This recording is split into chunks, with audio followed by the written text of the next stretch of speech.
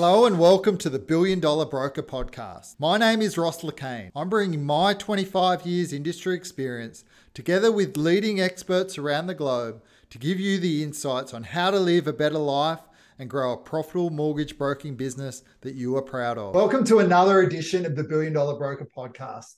I'm Ross LeCane. I'm privileged to have a guest. I've got Theo Chambers from Shaw Financial. Looking flash on the set there. Theo, welcome.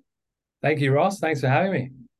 Yeah, well, I mean, you've been named as the best independent brokerage, a number of years, and that's quite a title. So I'm keen to unpack for the listeners today, what's led you to be the number one independent brokerage in the country. I know you've won numerous awards. You're constantly named in the top 10 and top 25 brokerages in the country.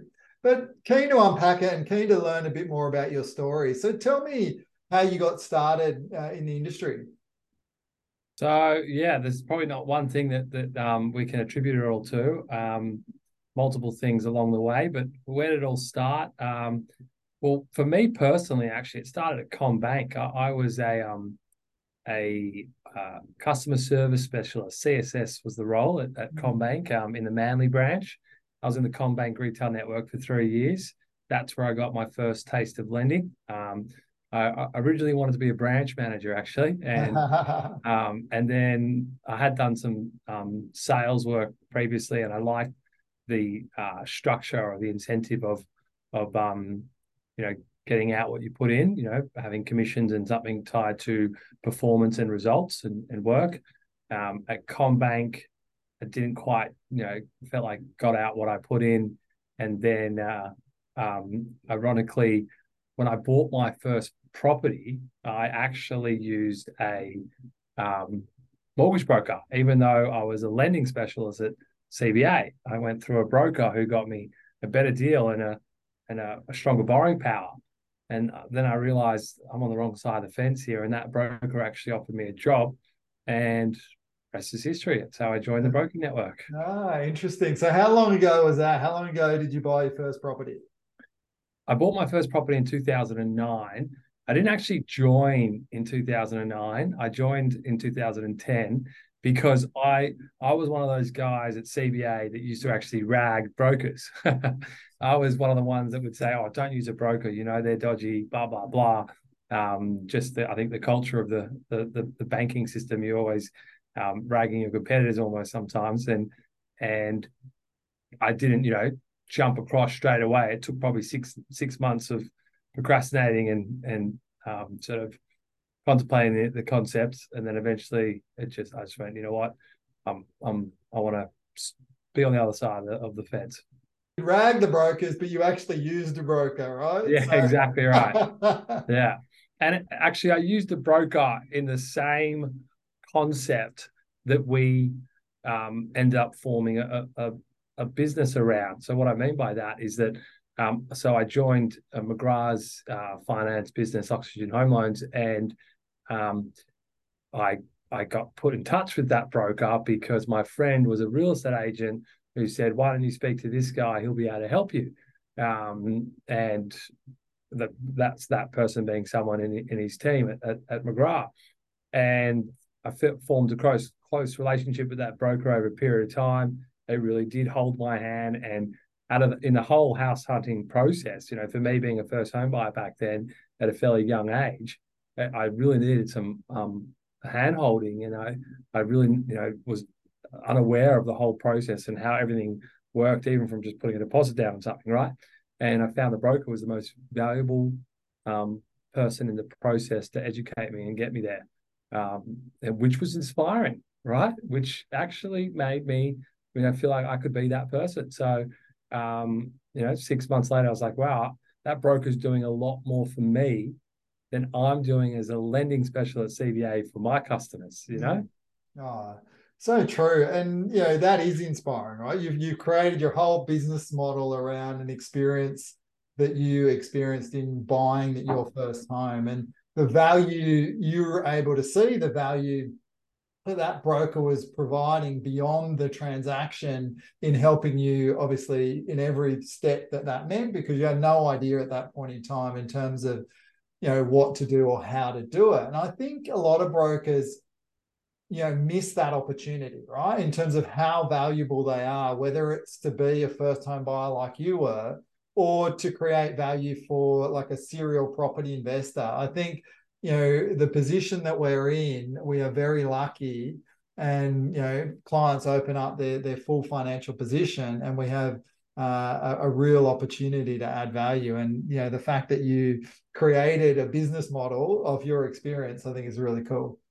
Yeah, I did value little things like just the patience that broker had for my endless questions. I feel like when you walk into a branch to speak to a lending specialist, or that was the etiquette, you could say, back then. That patience isn't there because there's normally a queue of people waiting, or there's a lot of things going on, and you can't just quickly call them on the mobile and ask a few more questions later.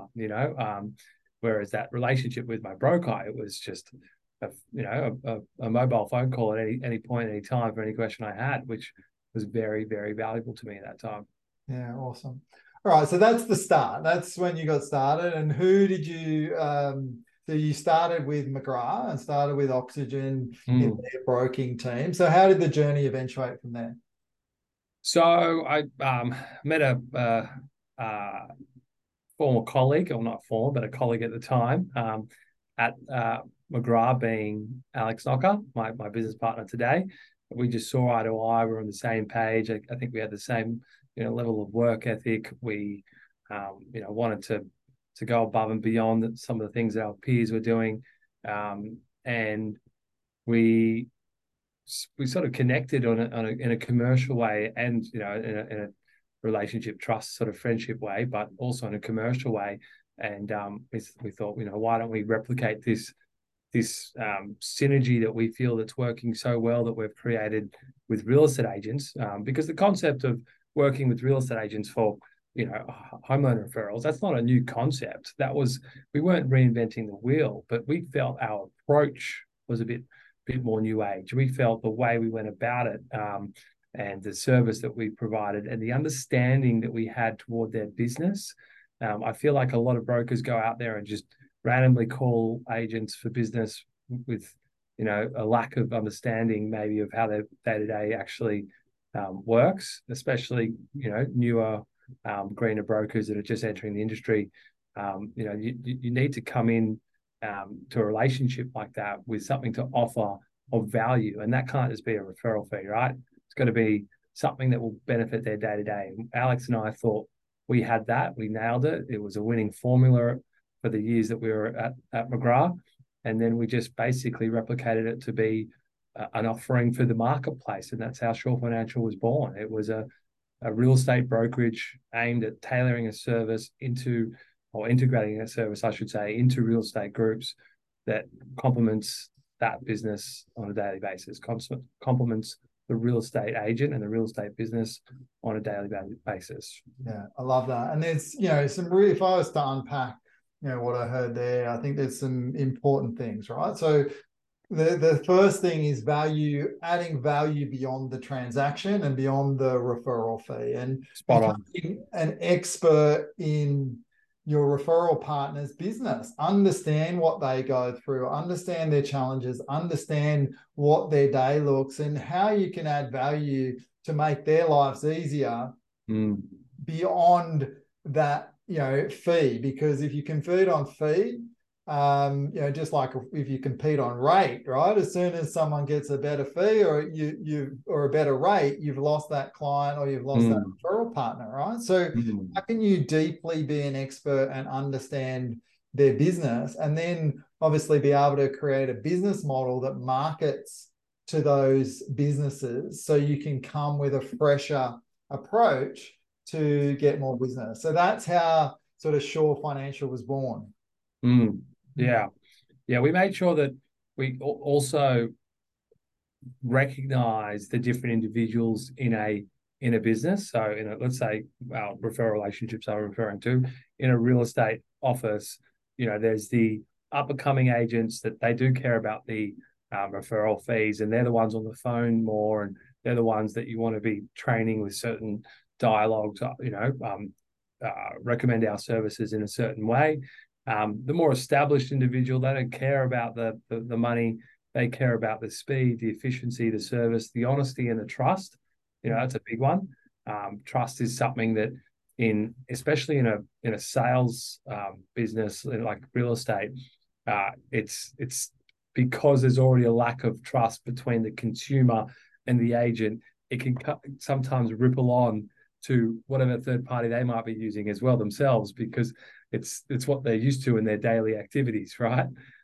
So establishing that trust is hard to do initially, but once established, it's crucial. It can open up the door to accessing a huge opportunity of data, which most agents don't like giving out their data, but once you can, it's a huge opportunity to tap into, and in all aspects of their business.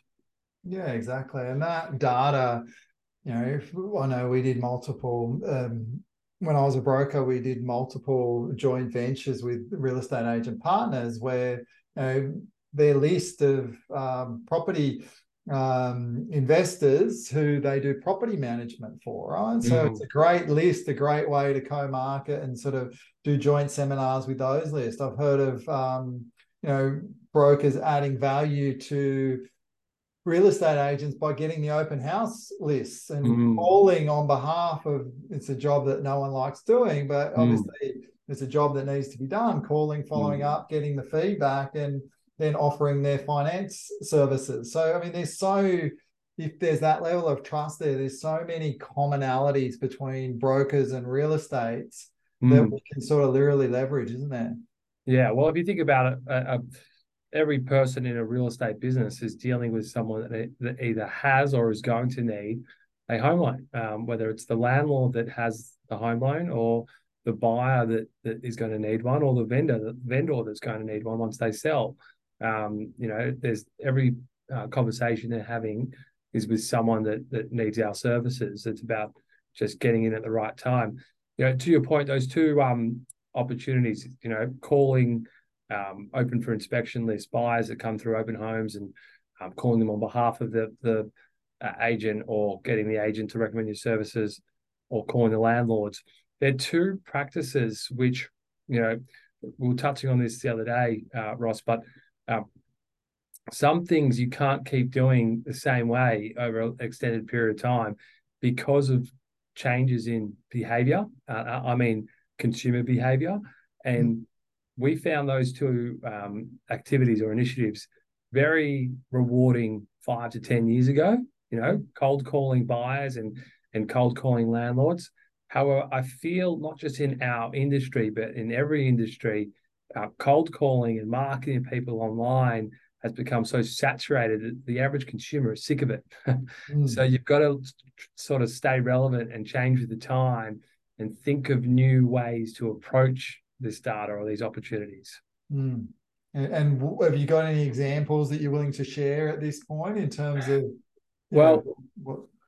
something I learned actually off a fellow competitor? I've learned a lot of friendly competitors. In our early days, we had Jeremy Fisher, Otto Dargan, Justin Dubov, many of the industry leading sort of competitors come in and share things to the team.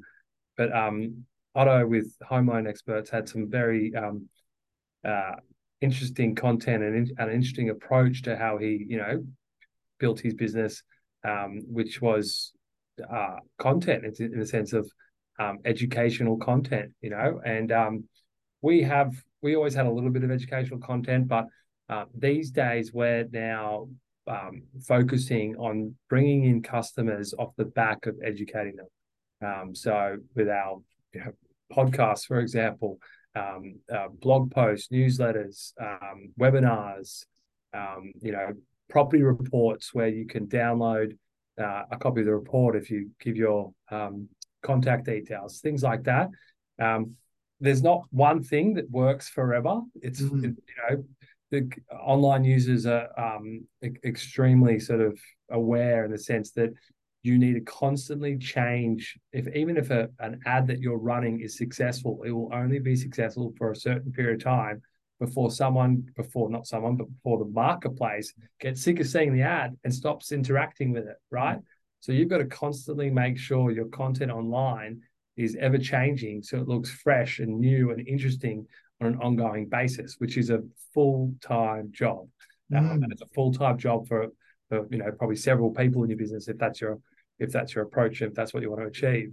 But personally, that's how I find how we've found the best way to interact with clients and consumers these days. New business, I should say. Yeah, so it's around meeting clients where they're at, right? And if you look at, all you need to do is go to a local train station or walk around, and people have got their head buried in a device, right? Spot on. And you're trying to pay to get to feature somewhere on that device. That's how the world operates these days, right? It's screen time, whether it's Instagram, Facebook, Google, whatever, or a real estate platform. People are just paying to get their brand and their comment and their one line, their one sentence to hook you in front of you at some point on your device. And my point is that I feel like that one line, that one hook that you're going to use to try and grab their attention on that device, it should be educational. Don't try and sell them something. There's, if you, to your point about interest rates, you try and throw a low rate on someone online, you'll probably lose them to a low rate later. I don't feel like selling on a rate is the way to bring someone into your business. Exactly right. It's I love what you're saying around leading with education, right? Leading with education, opening doors, letting that be the vehicle that sort of drives people to your door, right? So the more, I heard something the other day that they have to, consume something like, I don't know if it was 7 pieces or 7 hours of your content before they're willing to open up and do business with you, right? So, it's interesting just how we sort of do that, and, how you go about nurturing that and using that data within your business. So you started the business, and it was you and Alex, and you were doing, I think I saw something, you were doing like about 5 mil a month. So when did it change and you say, okay, we're going to obviously grow something?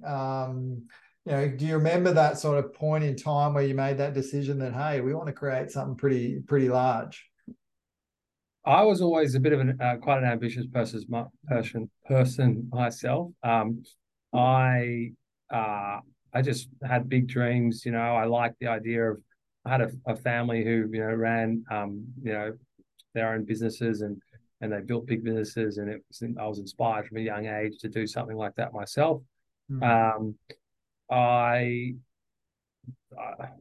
Even when I was starting at McGrath, I felt, like it was a big picture type journey. Even we were hoping to do something big for John McGrath. We approached him initially, and we're trying to, help take over and change that business, because we felt it was a bit asleep at the wheel at the time. We couldn't negotiate terms with him at the time, and ended up leaving to start a newborn brand, which sounded actually better. It was more attractive to create our own brand, have our own rules, have more control, obviously. And yeah, from day one, we had the goal of making this a industry leading brand. From day one, we had a big picture vision. We wanted something that was not going to be like all the pre-existing mortgage businesses at that point in time. We felt that that market, or that synergy between real estate agents and mortgage brokers, businesses operating in that space of that synergy, there wasn't really someone nailing it, in our opinion. There's obviously groups like Loan Market and whatnot that have become so big that become aggregators.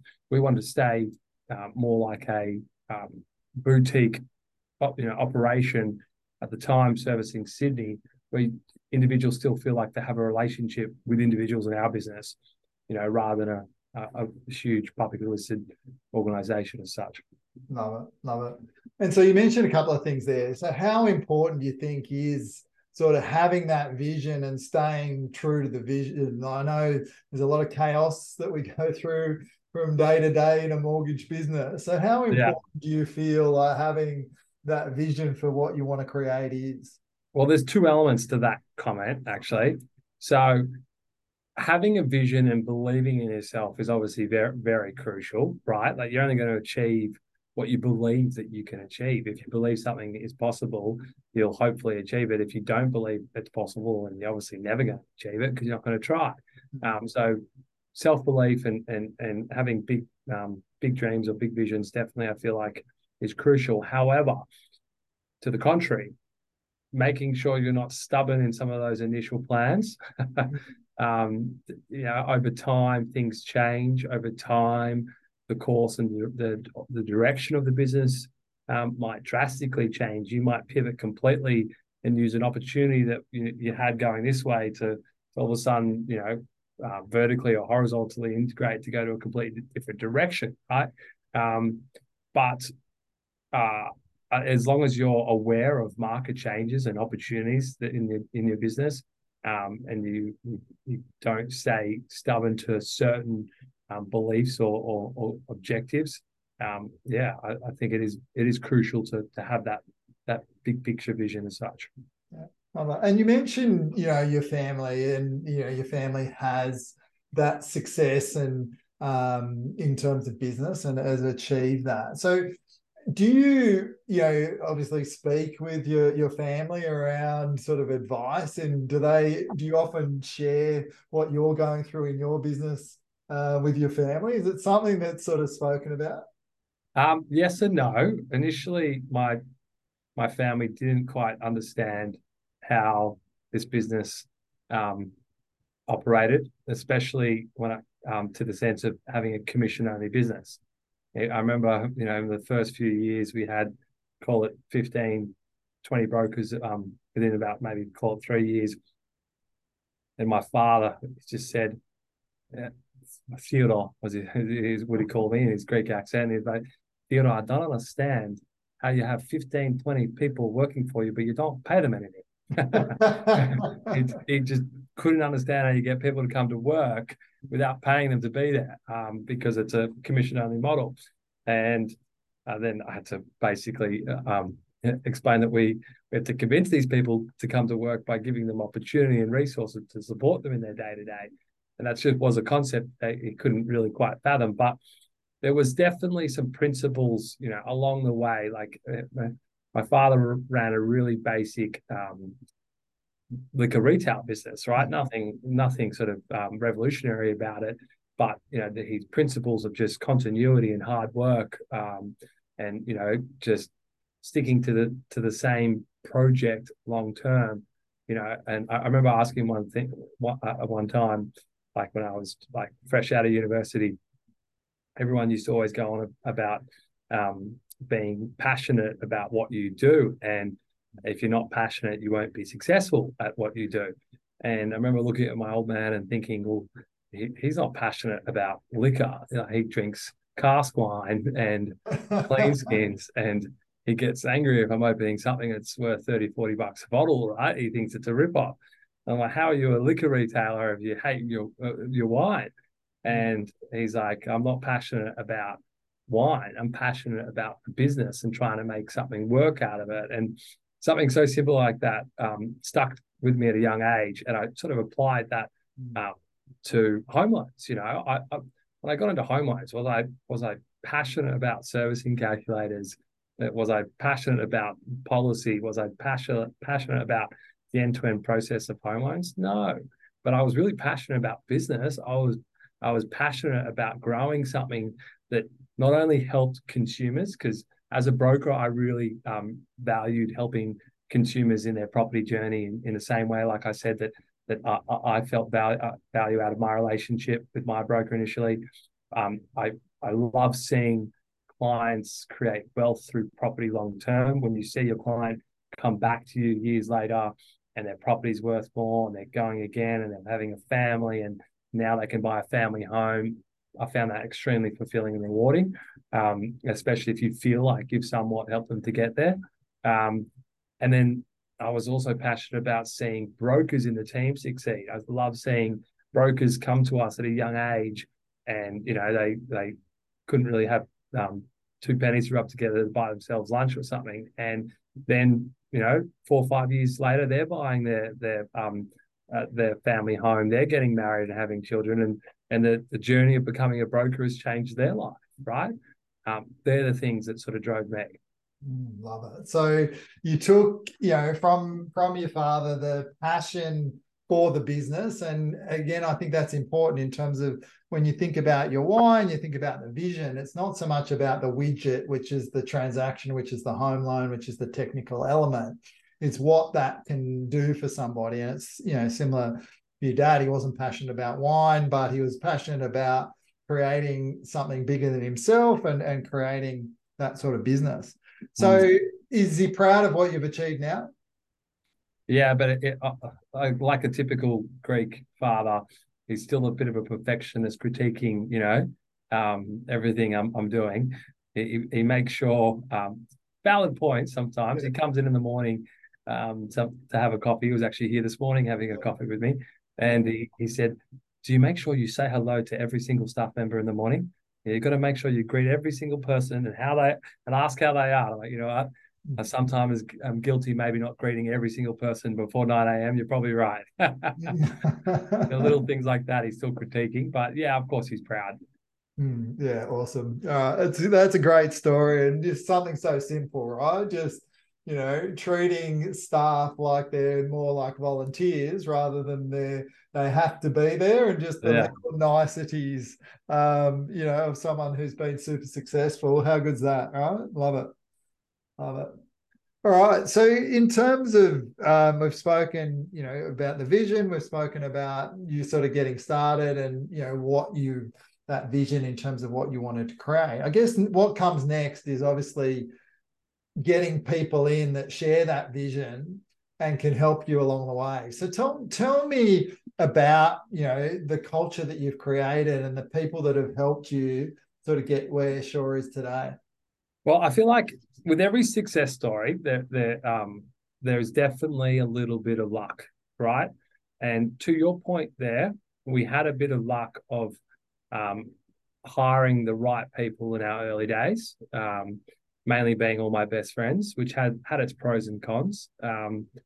It it was a great, fun place to work because we were all friends, just wanting to help each other.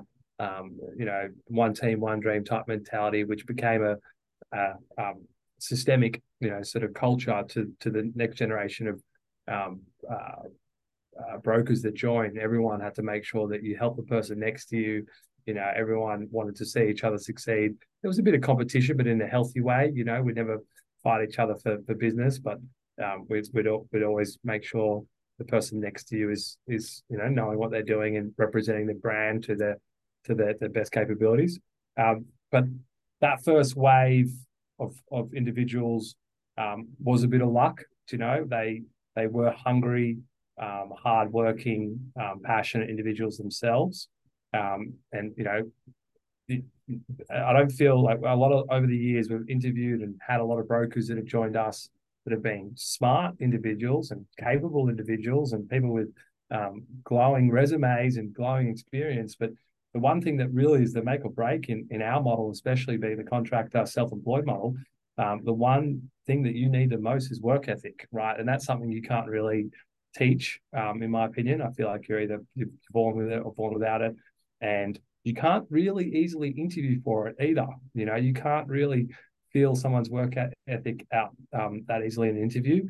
But we were lucky that, call it the first 80% of the brokers we hired had a really great work ethic.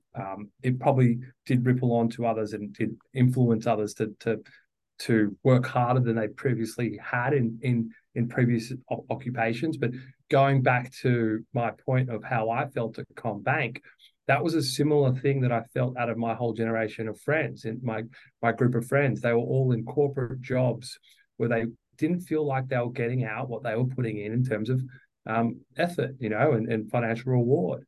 The best thing about broking, if you in a commission only environment, you really can get out what you put in. So the person that is a hungry individual, it's very suited to that individual, and they will flourish. And so we had that in the early days, which made a big difference. All right. So in terms of looking back, in terms of hiring friends and doing that time over again, would you do it the same way? Yeah, I would, because it was also just, it was great memories. I remember at the time thinking, are we going to look back to this time and think these were the good old days? It was that famous saying that everybody always talks about, and it was exactly that. It was the good old days. We're all also in our mid-20s, mid to late 20s, and working hard, not having sort of families to worry about, partners and children to worry about. It was just about getting established in a career. That's all that mattered, right? The going to work every day, feeling fresh, and making sure that you're focused at work on a daily basis. That was it. That was the priority. But as people started having families and people started getting to their 30s, you start thinking long term about your own career, more in terms of, should I be starting my own business? Should I be working for Theo and Alex our whole lives?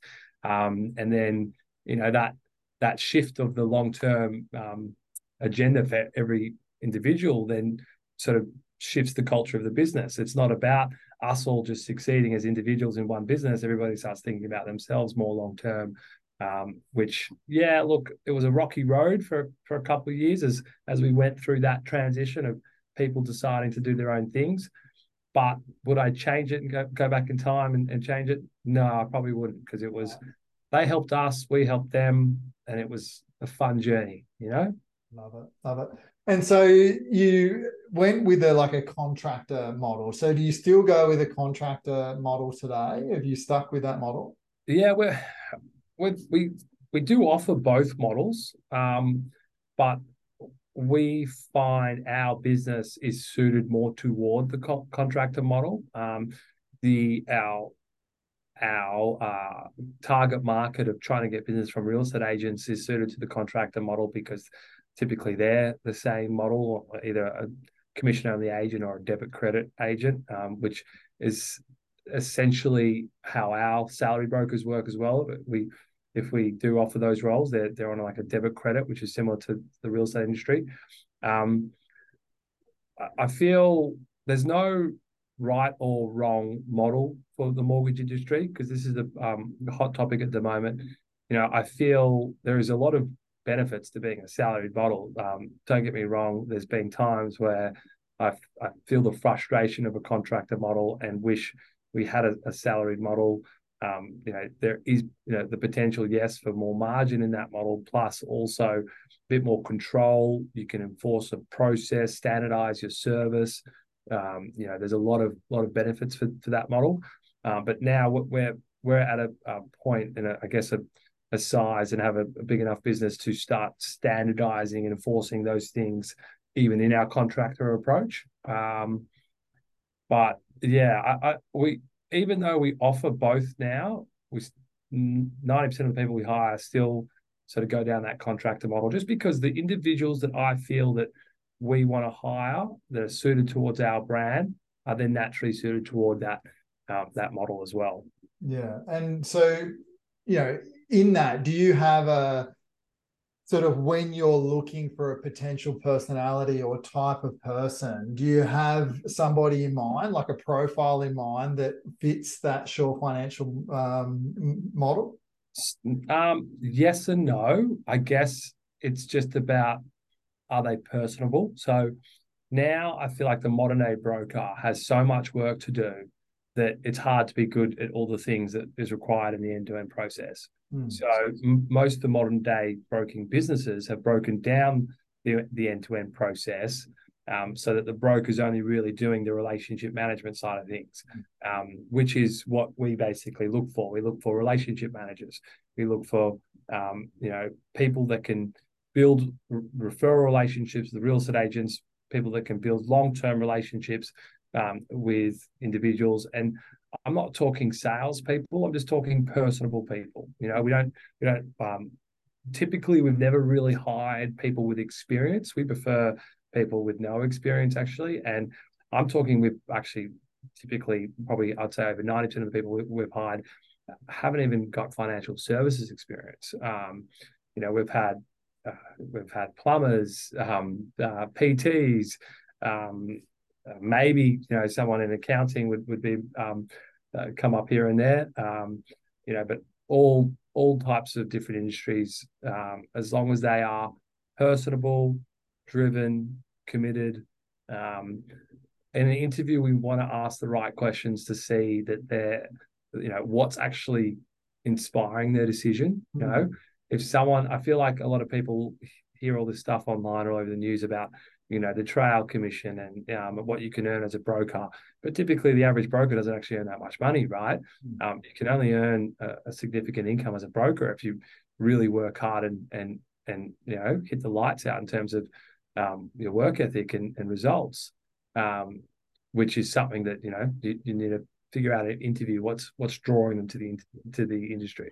And what answers do you look for in that when you're asking those questions? What are those triggers in the answers that you're looking for? The same things that probably drove me to the industry, right? So I have a passion for property. I really connected to my broker in that property journey.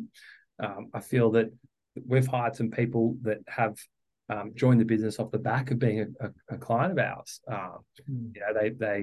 They might have been working in IT sales or working in investment banking or working in some other industry, and they saw the end-to-end process. They valued how the relationship was managed throughout the process, and they enjoy. Australians love property. It's like the Aussie dream to buy a property, right? And when they can connect to someone that is quite emotional and excited about the process as they are, they can appreciate that relationship, and it's almost inspiring to then feel like, wow, I wonder what they're doing over there in that business at Shore Financial. They're doing this all the time. That sounds really rewarding, helping people buy their dream homes and creating wealth long term and using the equity to maybe go again and buy an investment property or a holiday home or put money in your super, things like that. These conversations you can see some people really enjoy. And in an interview, if someone will allude to those type of topics, they'll say, look, I really enjoyed my process, the house hunting process and my loan application process with Shore Financial, or, I've got a passion for property and I've always been curious to trying to create wealth through property. And I've met multiple brokers over the years and feel like I could do this better than they can. That's a typical sort of scenario of how someone feels sometimes. Yeah, exactly. So what would be a red flag with the answer to that question? Someone just talking about the commissions, someone talking about the trail, someone talking about, I'm nervous what I'm going to say here just in case I throw someone under the bus, but work-life balance from day one. Like that, yes, there is a work-life balance, but you can't join the industry and start your business with a work-life balance. The work-life balance comes later. You've got to be committed to work, potentially 6 days a week at the start. Yeah, I had a chuckle.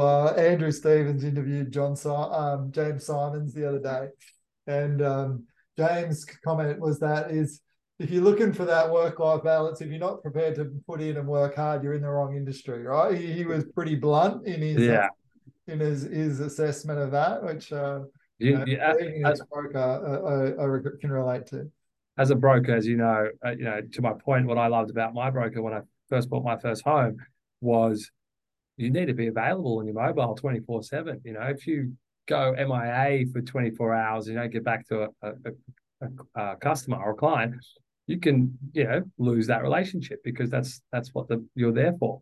Yeah, exactly right. There's, even back in the recruitment days, going back to this sort of year 2000, part-time brokers just don't work for that exact reason, right? Because you need to be available. It's not something that, I don't know how people do it as a side hustle and sort of, you need to be available. You need to be there to service your clients. It's a deadline-driven business. And again, it's what makes it really enjoyable, right? And again, you've got to have that passion, as you mentioned. Which is a lot of people do join the industry with that philosophy or that idea, in the sense that they do want to work part-time, and they're thinking that they can, just work 3 days a week whilst playing golf or slowing down into retirement. You just, maybe 15 years ago that concept could have worked, but today, if you join the industry, you need at least 5 days a week. Yeah, definitely. Oh, so that's the sort of the people and that sort of.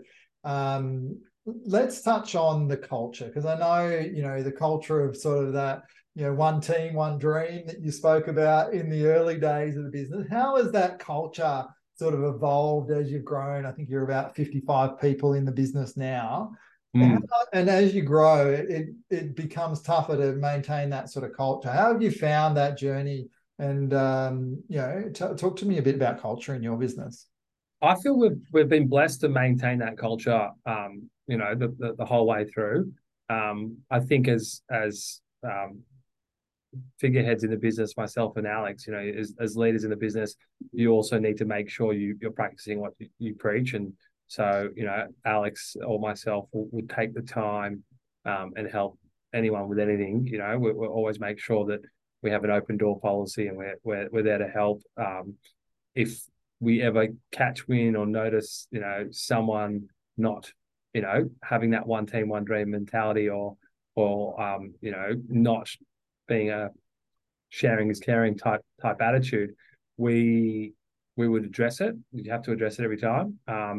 It's not like we have to address it often, because I feel that, like I said, we have created that culture and that attitude and that ethos from day one. So it is instantly frowned upon if you're doing something wrong, not just by the owners of the business, but by your peers, because the best way that we like to sort of reinstate the message is that, at some point in time, someone, once had to teach you all this, and at one point you were really needy and appreciative of someone helping you to do the basics and learn the basics. Now be that person in return that's taking time out of their day to help you with those basics, and help you, help them be that person that you now are. And what we actually find is that a lot of our senior brokers actually love,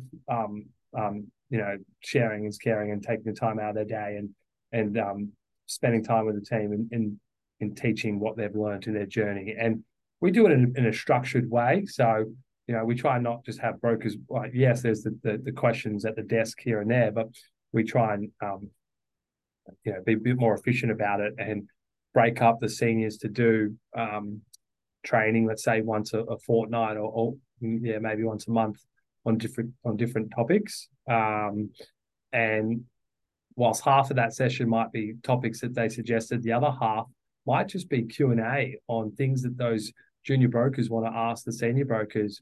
And they're really actually sometimes basic things. And the seniors sometimes forget that how important those basics are, and they take for granted what they've learned along their journey. And even though we have, as a business, we've got a bit over 30 brokers, and we all, you could say, have a standardized, similar process. And, we're targeting real estate agents, and we've got things that we do across the board with all our agents, no matter what broker you use. Each broker within the business still has their own way of doing things. And if one of our junior brokers spoke to the top 10 guys about a certain, way of, I guess, building their business, they'll get 10 different answers. Like, they've all got 10 different strategies, and there's words of wisdom in each one of them. Yeah, exactly right. And because what would work for one person may not work for another, right? Because it's spot on.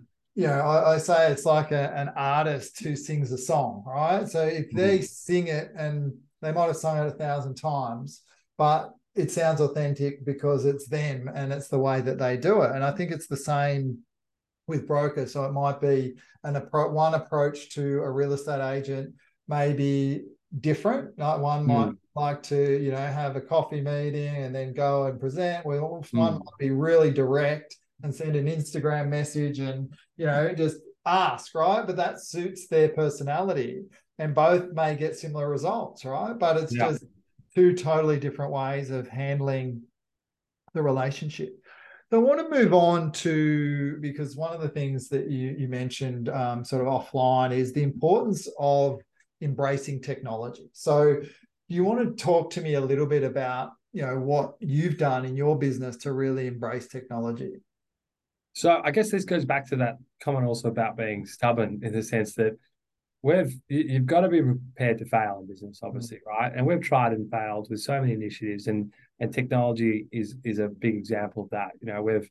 We've swapped CRMs now 3 times. We've changed our process several times, and you have to constantly change your process because of technological change. I think that, once again, something that you and I, Ross, were talking about is taking a step back out of the business sometimes, and just focusing on working on the business. And it needs to be a full day off site, where you actually review how you're doing things and how actually sometimes ridiculously inefficient some of these things you're doing may be.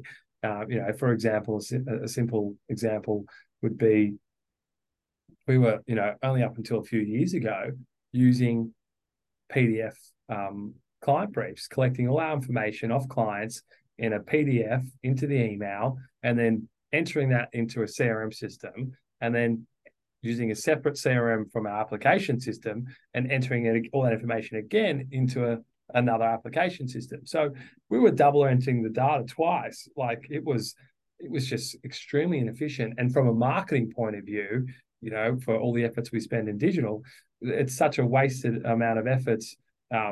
If you've got all this information sitting in client briefs in brokers' inboxes that you can't have smart marketing for. What I mean is the data that you could target for, let's say, bridging loans, self-employed individuals, or upsizers, downsizers, first home buyers, whatever it may be, as a lead, that would be in your CRM, you're missing out on. So, and it's amazing that still today, we've come a long way in the industry in terms of technology, but it's amazing that still today, a lot of brokers aren't even embracing and adopting the technology in front of them. And we were guilty of it ourselves. What your aggregator actually has, and what your aggregator offers you, a lot of people, I'd say brokers, 90% of the industry wouldn't be using their aggregation software to its full capabilities. And most of the industry wouldn't even be using the data in their own business to their full capabilities, and seeing holes in their business.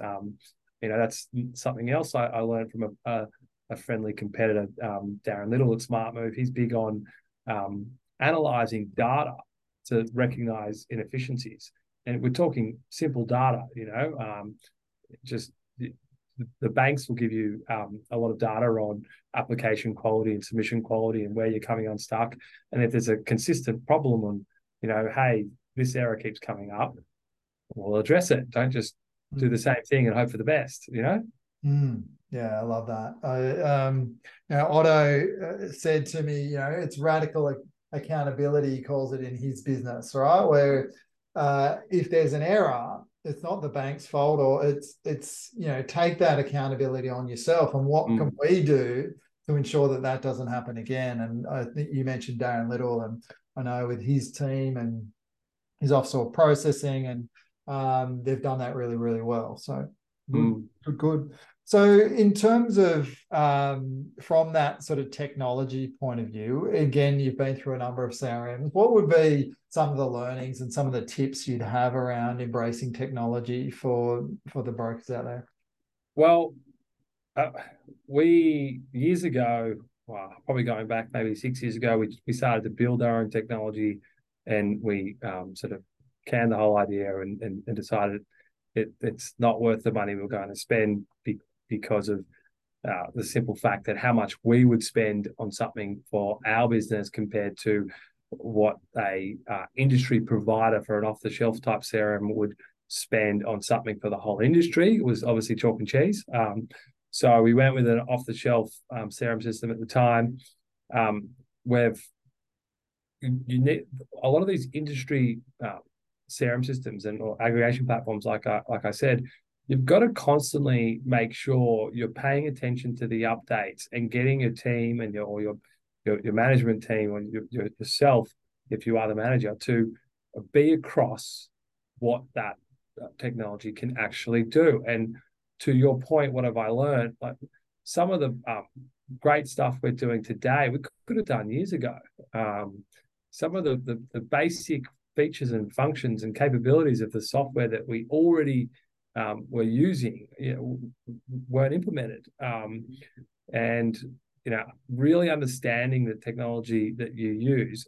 And I guess that's because, going back to the point of, brokers get caught in the day-to-day. You've got your phone ringing, you've got clients needing you, and everything needs to be done yesterday. Someone's looking at a property this weekend, going to auction or something like that. And there's always this sense of urgency with the client-facing side of the business. And that's why it's so important that business owners in particular need to have resources and team members focused on purely working on the business and improving the business. And that might mean spending a whole day in a room with a software provider to understand what that software is actually capable of doing. And I think it's important that those people that manage the business have some sort of broking experience. We had staff members over the years who have managed the business that never actually dealt with customers on the front line. We've got a big philosophy of hiring within and letting people grow within the business in different roles, because that front line of experience and dealing with customers and dealing with the application process end to end really is so crucial then when managing the business and learning what technology is capable of. For example, then you can know when to implement that technology, at what point of the process, and how we can use it. But I guess, look, biggest learning curves would be that. So making sure you actually know what's in front of you. Don't bite off more than you can chew and think that you're bigger than you really are in the sense of building technology. We are building some technology now, ironically, but we're not building it to replace a CRM system or replace our aggregation platform.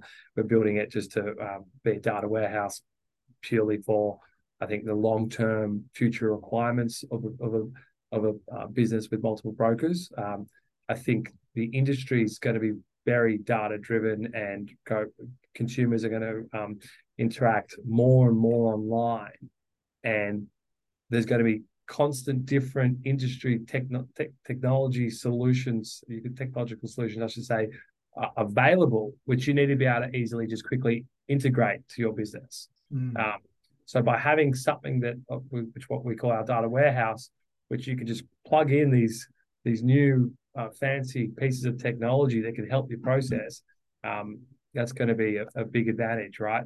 And simple things like Quickly or even some of these rate review sort of softwares for doing pricings on loan books and things like that.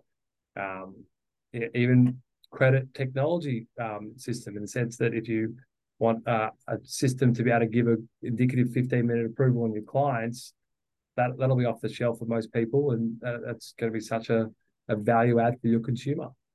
Oh, definitely. It's so important in terms of being able to embrace. And if you look at a number of those things that you've just mentioned, like Quickly, for example, the rate of change that these technologies are coming up. So the aim of your sort of data platform is to be able to plug in a lot of these things through APIs, so it's all in a central location. Is that the sort of the purpose of it? Spot on. So I think aggregators have their own agenda. They're not going to, make their platform with all your information and data readily available to plug in, to all the various platforms, third-party platforms you might want to use, nor will you be able to get that system to do what you want it to do, right?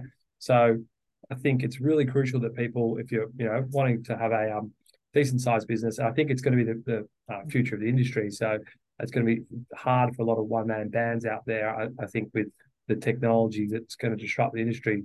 So if you can't afford to do this, but I think having a platform or data warehouse, a system that has all your information with an open API that can plug into marketing automation sort of platforms, things like HubSpot, these Active Pipe and all these newsletter sort of platforms.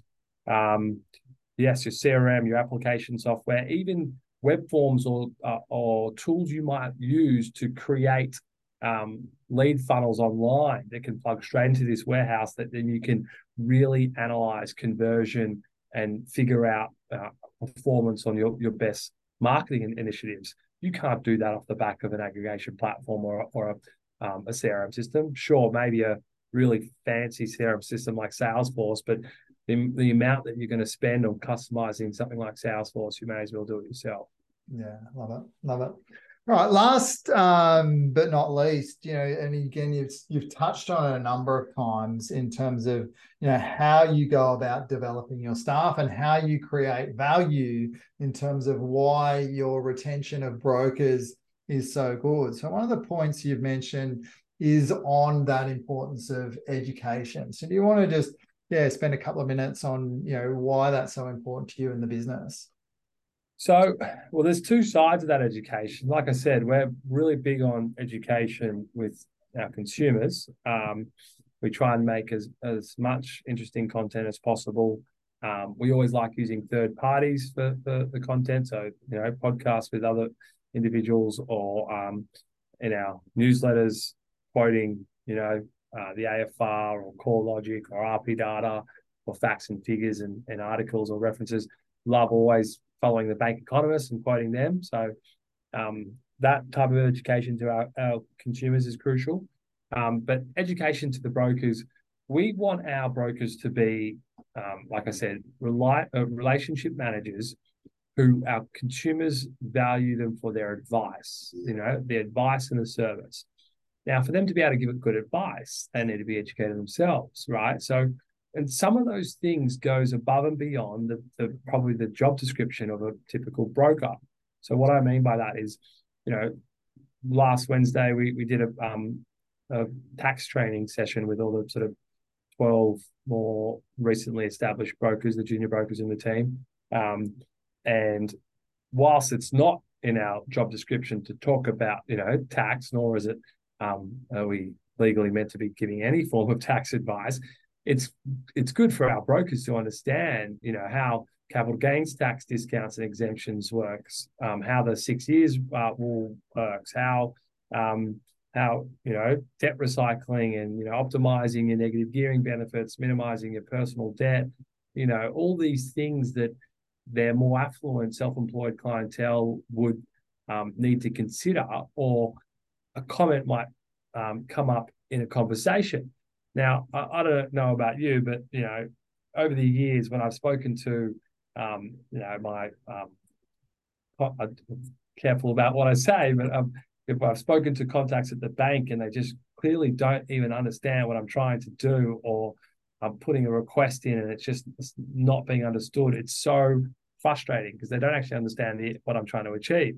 But I feel for our brokers, once they understand their clients' needs and objectives to the full extent in terms of especially tax consequences, wow, that's a valuable relationship for them. Wow, they can really see and feel and appreciate that this broker gets them and gets what their goals are. Oh, yeah, amazing. Coming from that property investment background, that is so sort of important, right? So in terms of it's something simple as the ownership from a land tax perspective, right? People can double their land tax threshold by buying in a single personal name in the husband and then the wife. And again, it's something simple that would save a client a hell of a lot of money. And then they can go and obviously check that point. But that's just one example. Well, and an example like that, they might not have come to you saying that this is what they're trying to achieve, but you can plant the seed for that conversation with their accountant, and you can suggest, have you looked into this? Or the one about approaching retirement, and they can use a portion of their sale proceeds on their primary residence to put into their super. These are topics that people aren't being educated on easily on a daily basis. No one's really going to them with these topics. Accountants now, forgive me for saying this, but they're very reactive, not proactive. And so no one's going above and beyond or out of their way to let these consumers know these crucial things that they need to know. So if you can plant the seed, even though it's not your job description, plant the seed for them to go ask their accountant, relationship for life. Exactly. And this is the type of value that we're talking about, value beyond the transaction. Right? And I love that you sort of embrace that education, because our ultimate goal is to, the reason that your why, and because you're passionate about wealth creation. But the way that we do that is we become experts in it ourselves. How do we become experts in it ourselves? We provide that education within our business. And when we get them to be hubs of education for the clients through great content, which then creates that circle of, a brand awareness that, hey, Shore Financial is of a different ilk, right? It's of an upper level and can provide, which is obviously why you've been so successful, doing up to $300 million a month in business. You're obviously doing something right. So, yeah, love that. Time's sort of up, but I ask a question to everyone in terms of, if someone was looking to really scale and take their business to the next level, what would be your sort of one piece of advice for them? What would be your sort of top tip? Well, have they tested their strategy for doing so? So I feel like a lot of people these days are using the internet to really try and radically grow and scale a business, but a lot of online marketing initiatives hit a saturation point. A lot of online marketing initiatives don't have anywhere near any sense of ROI. So whilst you can pay for building a brand and pay for getting a whole lot of likes or reach or whatnot online, is it actually a sustainable model is the number one question. I think that question is something that is a problem in every industry at the moment. People have gone away from thinking about, profit and have steered away from actually thinking about creating a sustainable long-term business and just trying to grow a big business. But then you've got to think, what's it all about if it's not a sustainable, long-term, profitable business? And sure, there might be a 2 to 3 year trajectory for a break-even point where profit may be on the cards, but I think a lot of people are putting a big amount of time and effort into concepts that they haven't tested or haven't even figured out the break-even point as such. Yeah. So putting money, and I sort of call it, chasing shiny balls, going to the next thing and saying, all right, just because it's working in that industry. And I guess to your point, your business has been built off the back of real estate agent relationships, right? So, and recently you've gone more into the sort of the digital channels and the marketing sort of thing. So on that point, if you're someone looking to scale, do you focus on the relationships first or the marketing? Definitely the relationships. Yeah. The marketing and whatnot you can, pay for at any point in time almost. The thing that you need to get right before that is the right people in your business to create the right relationships with your clients. And then if you aren't focusing on, obviously, online too much for lead generation or business development, it's relationships with referral partners. Personally, I think that we're steering away from the whole sort of top-down approach of trying to get businesses on board with giving pools of data. I think the bottom-up approach really works for individuals. Building a relationship with an individual who personally sees value in the individual in your business, rather than that individual being told to use you because their boss says so. Yeah. So yeah, definitely relationships is crucial. Awesome. I mean, so much gold in that, Theo. It's been a pleasure to chat, and I think everyone, no matter what level of business is at, there's been something in that from everyone, whether it's the basic, how to build relationship and educate and add value, to scaling a business with, contracting only business, to building that culture, and to working on technology and data and using that in your marketing. I think there's so much that we've got out of that. So yeah, I just want to thank you. Really appreciate your time. No worries. Thanks for having me, Ross. Awesome. All right, this has been another episode of the $1 Billion Broker podcast. If you want, there's a number of ways you can interact with us. One, subscribe on your favorite podcast channel or check us out on YouTube. Secondly, you can join our Facebook group. It's $1 Billion Broker for mortgage brokers, and come on and join there. There's lots of free content for you. Thirdly, jump online to billiondolarbroker.com.au and book an appointment, and if you want to work with us and have a look at some of our coaching programs.